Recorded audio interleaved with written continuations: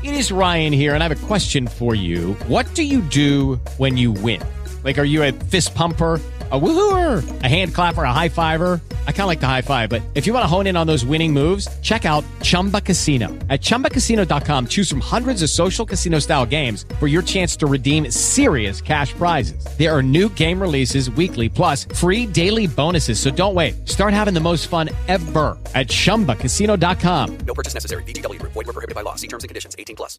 From open borders to climate change, the island archipelago of Svalbard speaks to some of the most pressing and challenging issues of the day.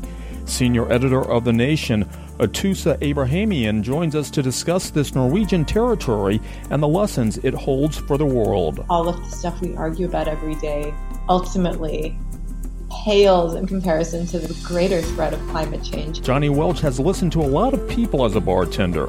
His observations about the proliferation of smartphones in our lives led him to disconnect from technology to reconnect with people. In his book, Paper Maps, No Apps, Johnny rediscovers the power of personal interaction that travel brings when we let our phones go. But traveling around for 16 days through 5 states, and we took our phones off. And they were confused, like, well, how are you guys getting around? And we laughed. We're like, well, we have paper maps. And they're like, no. Join us as we explore Svalbard and reconnecting by disconnecting on World Footprints with Ian and Tanya Fitzpatrick. From open borders to climate change, the island archipelago of Svalbard speaks to some of the most pressing and divisive issues of the time. Senior editor of The Nation, Atossa Abrahamian, joins us to discuss how this Norwegian territory holds lessons for the world. Before we explore Svalbard with Atossa, let's learn about The Nation, the oldest continuously published magazine in the United States. Atossa, your publication, The Nation, has a very interesting background story, and I want to ask you to give us just a brief history of The Nation. The Nation is actually the oldest continuously published magazine in the United States. So it's the oldest weekly. We're not quite weekly anymore, but we do publish regularly, and we are in print. So we've been covering progressive politics, left politics, liberal politics, as well as cultural news, analysis, and opinion since July 6, 1865. And it's gone through various editors and owners and iterations, but still going strong. We learned that The Nation was actually founded by abolitionists. In an era of restricted migration, you've actually found a place with an open border policy that you have written about in The Nation. Where is this place? So the Svalbard is the northernmost, one of the northernmost settlements in the world. It is a few hundred miles south of the North Pole, somewhere between the North Pole and mainland Norway. And Svalbard has had open borders for as long as it has existed. At first, it was a no man's land. No country governed it. It was settled by hunters and miners and trappers and explorers. It was the base for many failed and successful North Pole adventures. And then after World War I in 1920 came the Svalbard Treaty, which formally gave Norway full sovereignty over Svalbard. But this treaty also stipulated that Norway had to let anyone in. And it's been run that way for 100 years. And it's working. Do immigrants receive the same rights and privileges as Norwegian citizens? Almost. So everyone who lives in Svalbard is kind of given the same opportunities and rights and responsibilities. But with the caveat that there isn't a strong welfare state up there. It's not like the rest of Norway, which is known for its generous public benefits, its social welfare system, excellent healthcare, housing, etc. None of that applies in Svalbard. In fact, Svalbard also has the right to tax people far less than the mainland. So anyone can show up, but they're probably not going to get a whole lot of help living there either. Mm-hmm. Now, with regards to the treaty, I found very interesting that North Korea is a recent signatory of the treaty. Yeah, so any country can sign this treaty, and countries have been signing it, continuously since 1920. And in 2016, North Korea decided to sign. I asked a Norwegian diplomat what that involved, and she laughed and she said, well, the North Koreans must have known that it's very easy to join. You just have to write a letter to the treaty offices, which are in France, and that's the end of it. So it doesn't cost much.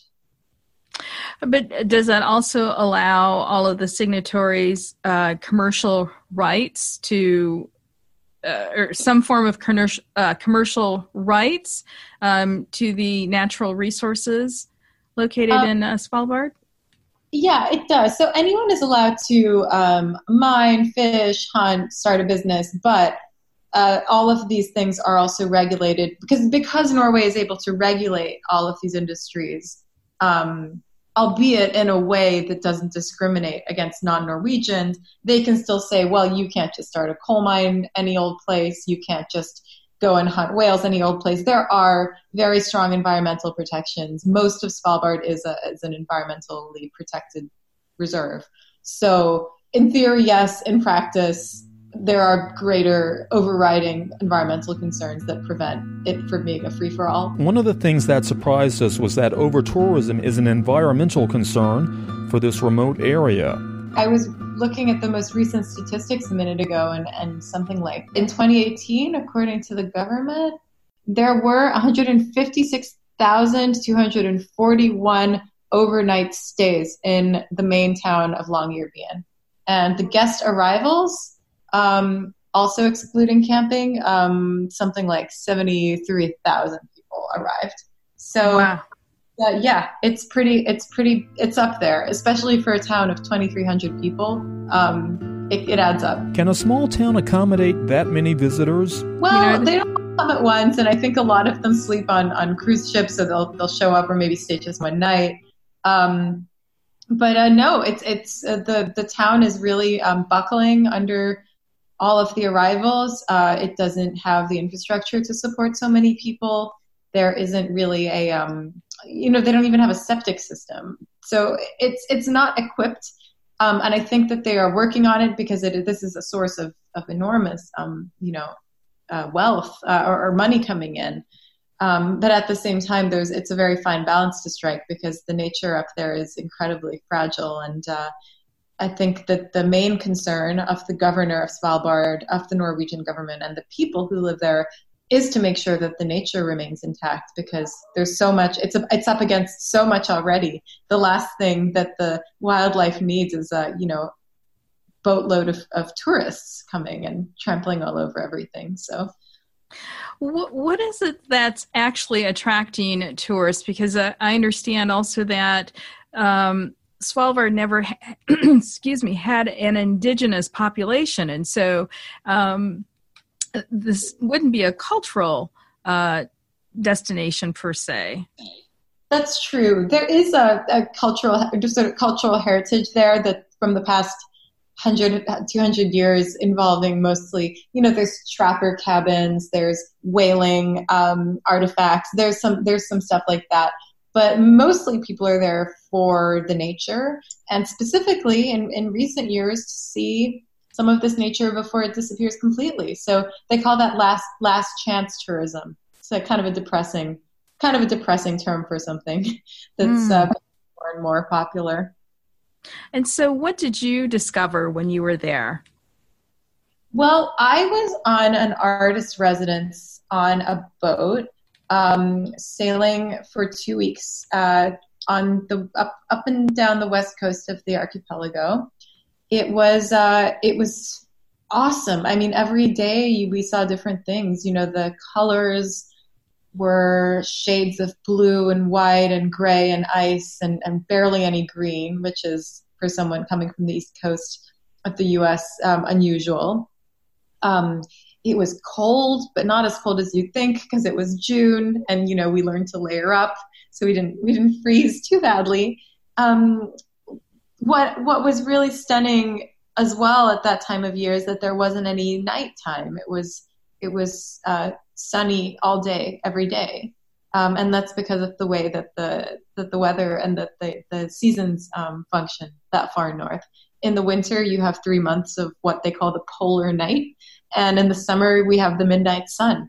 And, it can really throw you off at first because you're used to it getting dark at 7, 8, 9, 10 p.m. And it just didn't get dark. So you'd wake up at 4, go up on the deck, and, maybe you'd see a polar bear in the distance. Maybe you would see some whales or some seals or some walruses. It was a completely alien landscape, and a lot of people I was with kept commenting it felt like we were in space or on the moon or on another planet. One of the other things I found interesting was that Svalbard is also home to the largest Vladimir Lenin statue. How did that come to be? That's a really fascinating story that has to do with this principle of not discriminating against foreigners. So when Svalbard became Norwegian in 1920, the country signatory nation signed a treaty saying it's Norwegian, but anyone can go and live there, and businesses can also, regardless of where their owners or their employees are from, can establish themselves. And so this gave rise to 2 Russian mining villages, since there was a coal industry there at the time and still is in a limited capacity.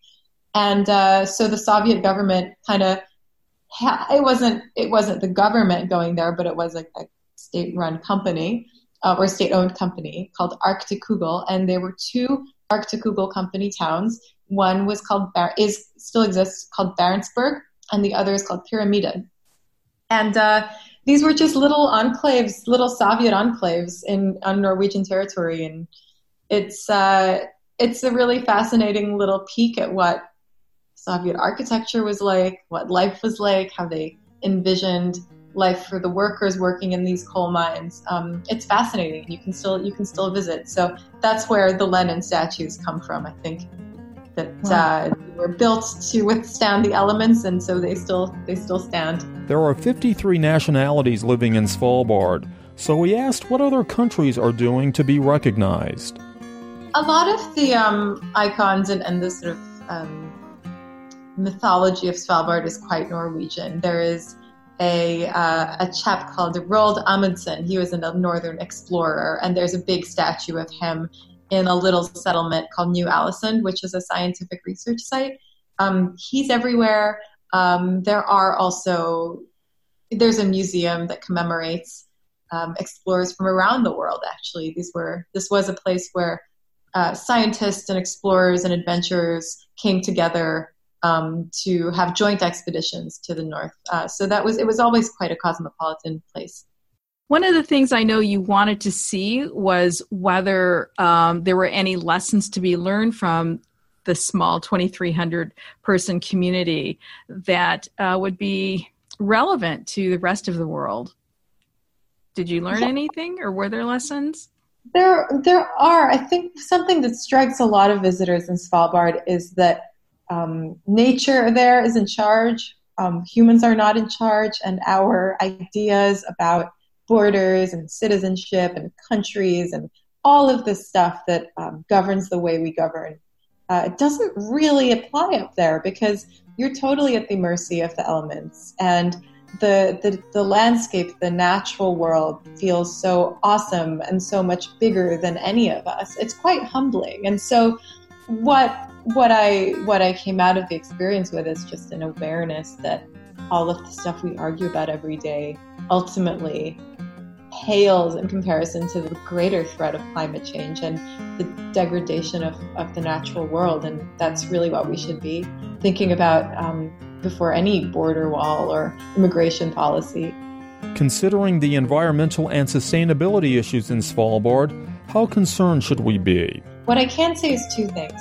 Many of the glaciers we saw, our guides noticed that they were retreating. So ice is definitely melting. There's no question about that. And people who live there and travel there frequently can see it with their eyes. It is there. The other thing that we noticed is that there's a lot of trash in the Arctic. This is, candy wrappers, TV sets, tin cans. We found a full bottle of a drink called Iron Brew, which is thing in the UK. Just all kinds of trash that washes up on the beaches there. And it's really, really jarring because you'll show up at a place and you'll look around and it's the most beautiful landscape ever. And you look down and it's just covered in garbage. And I live in New York City, so I'm used to garbage being everywhere, but seeing it there really is very, very depressing. And it makes us realize that what we're doing to the environment. For anyone interested in traveling to Svalbard, Atossa gave us some guidance. The best way to travel to Svalbard is to fly to Norway, to Oslo, and then hop on another plane that goes through Tromsø to Longyearbyen. Those are the only commercial flights through mainland Norway. There are also cruises and various boats and ships that go to the port there. I couldn't tell you the schedules because that's not how I got there. And finally, there's a couple of charter flights from Russia every year for the Russian settlements. So that's a way to avoid going through Norway, but it's also probably pretty tough to get on those flights. You're quite well traveled. So I want to ask you about the most memorable or one of the most memorable and transformative travel experiences you've ever had. A place called the Comoro Islands. This is also an archipelago, but this time off the east coast of African continent. There was just something about being there felt like being so far from everything I knew in my daily life that was quite transformative for me. And it doesn't hurt that the beaches are gorgeous, but it's hot as hell. So I went from very, very hot places to now exploring the Arctic. For more information on Svalbard and Atossa Abrahamian, visit thenation.com. We also have links to her story on our show page at worldfootprints.com.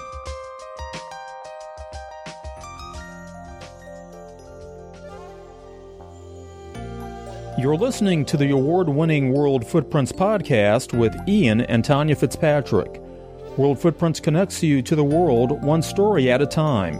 We invite you to travel deeper by visiting our website, worldfootprints.com, and make sure you sign up for our newsletter and receive a special gift.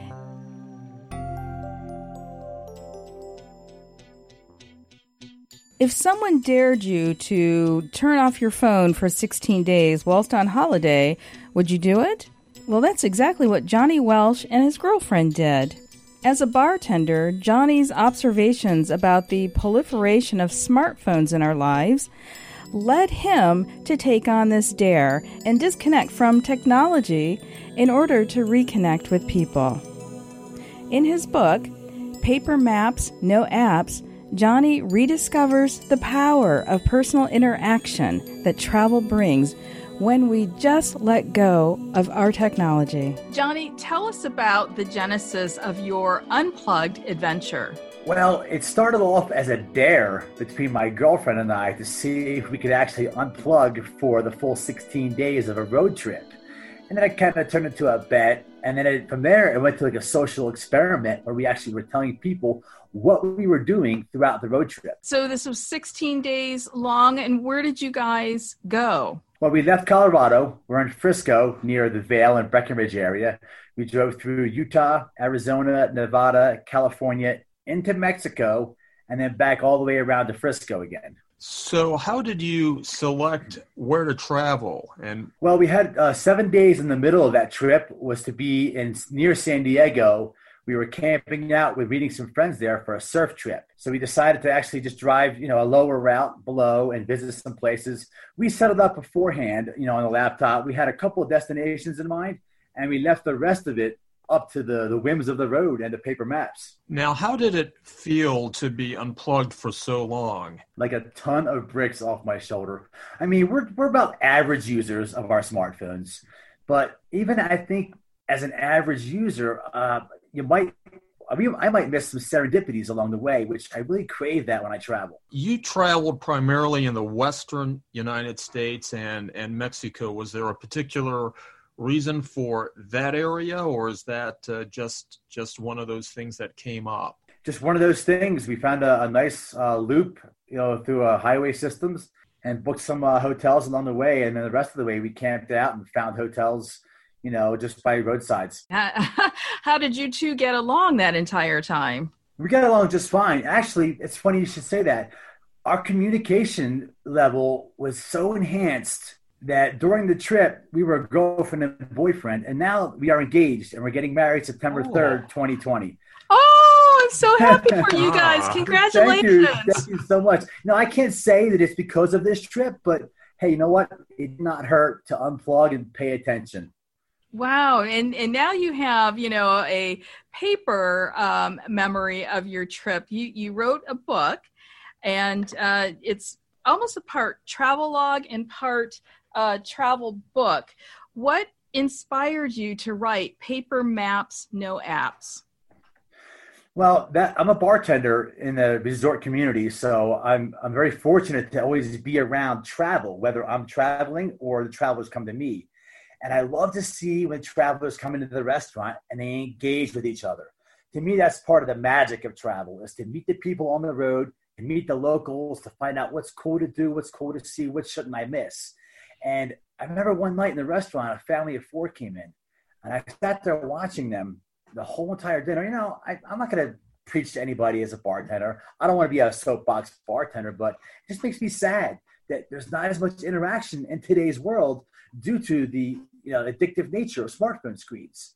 So that's where the dare and the bet came up. Now, what inspired me to turn this into a book was about midway through the trip. We were having a little lunch at a restaurant in Las Vegas, and we're telling the bartenders and the servers what we're doing. And next thing you know, the other servers are gathering around, and before we know it, there's other guests. They're standing behind us. Saying, wait a minute, what are you guys doing? Like, well, we're traveling around for 16 days through 5 states, and we turned our phones off. And they were confused, like, well, how are you guys getting around? And we laughed. We're like, well, we have paper maps. And they're like, no. And then the girl was like, wait a minute. She's like, well, what do you guys do in the morning? I'm like, well, we talk to each other. And she was like, no. I mean, I'm embellishing her reaction, but she did have a reaction. And then when she left her shift at 4:00, we watched her walk out the door of the restaurant. She turned around. She came back in. Her name was Laura. And she goes, you know what? Puts her hands on our shoulders. She says, I got to just tell you guys, you changed my perspective today, and I wanted to thank you. And I got the goosebumps when she said that. I get the chills, and I'm like, you know what? We need to really document this trip, take some cool photos, make a photo journal, and share this trip, because maybe we can change some perspectives. You never know what can happen out there. So we had a travel journal, a photo journal. Our goal was to be 95% unplugged, because we have to text mom every few days. You can't leave mom out of the equation. She'll send a search party looking for us. She will. So, and we also had a couple of clips where we filmed a little bit of video throughout the trip to actually document that along the way, to have a little video footage. So, I mean, you obviously you gained a lot of insights that you uncovered during this period from the conversations you had at restaurants with other people, etc. What do you think is the most impactful insight that you gained about just the nature of this type of travel? Well, for me, there was 3 things that I really noticed that were impactful. We met more people because our chins were up. We're looking around. We were alert. And people kept gravitating towards us, asking, what are you guys up to? You guys are looking around.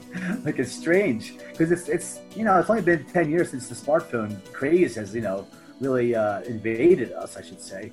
And I guess it seems different now to have people that are just standing alert and looking around. So we met more people because of that. We noticed more art. Now, we noticed that in restaurants, instead of looking down at a phone or a device, we're looking up and around. Oh, I can see in the far corner, somebody hung up a little piece of art, and they thought to put it way up there. And that's pretty weird that it's up there, but it's so cool that I can see it and I'm aware. So we met more people, we noticed more art, and like I said, we communicated more. We were both present.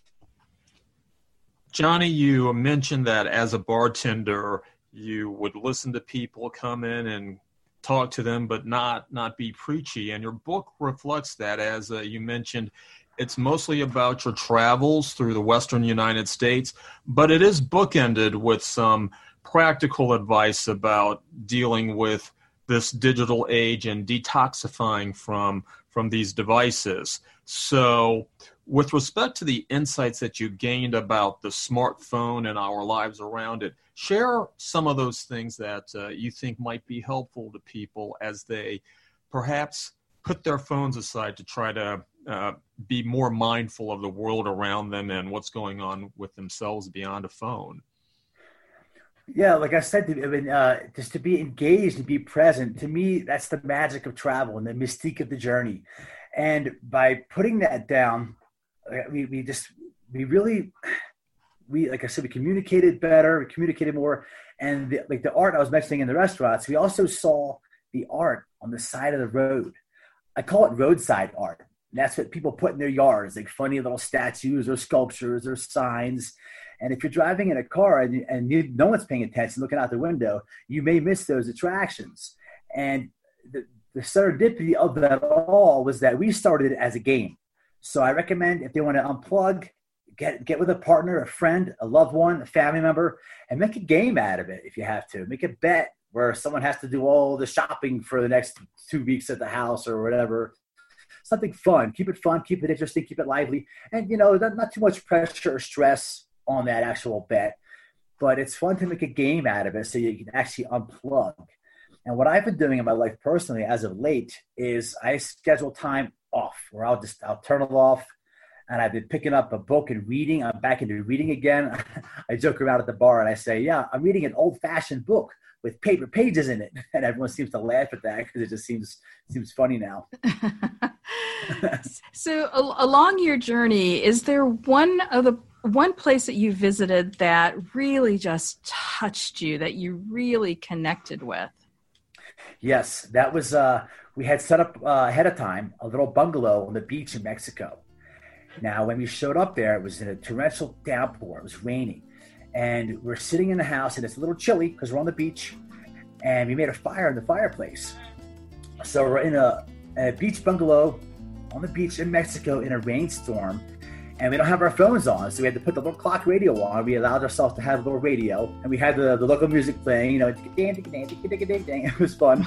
And then, so I asked my girlfriend, Christy, I said, hey, how about if I grabbed that book we bought a few days ago by David Sedaris and I read to you from the book? And she was already sitting down Indian style in front of the fire, eager to hear the story. So I started reading to my girlfriend from a book in front of the fire in a bungalow on the beach in Mexico during a rainstorm. That was one of the most touching and special moments that I never would have done had we were just sitting there, scrolling, swiping, texting, tagging, updating, shopping, you name it. To follow Johnny's adventures and for more of his writings, visit johnnywelch.com and look for links on our show page at worldfootprints.com.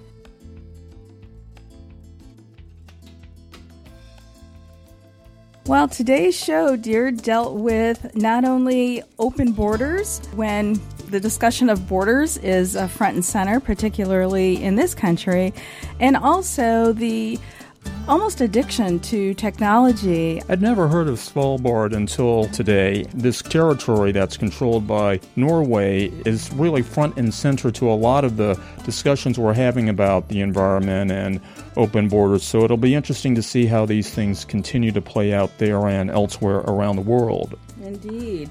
With Johnny's non-digital adventure, I found that very funny and very fun, really. And I remember the time when we sailed through Glacier Bay in Alaska, and I was actually forced to put my phones in a locker or in our safe. One, because we did not have internet connection at, during a certain area of the bay that we were sailing through. But two, because you're a little bit irritated with me that I was working whilst we were on holiday. Yeah, and you had two phones at the time, which is really kind of crazy if you think about it. So as a final thought, we want to share the words of the English writer and philosopher Aldous Huxley, who once said, "To travel is to discover that everyone is wrong about other countries." Thank you for traveling with us today. We ask you to invite your friends and family to join us on these journeys.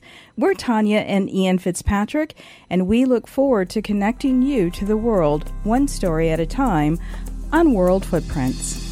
This World Footprints podcast with Ian and Tonya Fitzpatrick is a production of World Footprints LLC, Silver Spring, Maryland. The multi-award-winning podcast is available on worldfootprints.com and on audio platforms worldwide, including iHeartRadio, Public Radio Exchange, iTunes, and Stitcher. Connect with the world one story at a time with World Footprints. Visit worldfootprints.com to enjoy more podcasts and explore hundreds of articles from international travel writers. And be sure to subscribe to the newsletter. World Footprints is a trademark of World Footprints LLC, which retains all rights to the World Footprints portfolio, including worldfootprints.com and this podcast. With Lucky Land Slots, you can get lucky just about anywhere. Dearly beloved, we are gathered here today to... Has anyone seen the bride and groom? Sorry, we're here. We were getting lucky in the limo and we lost track of time.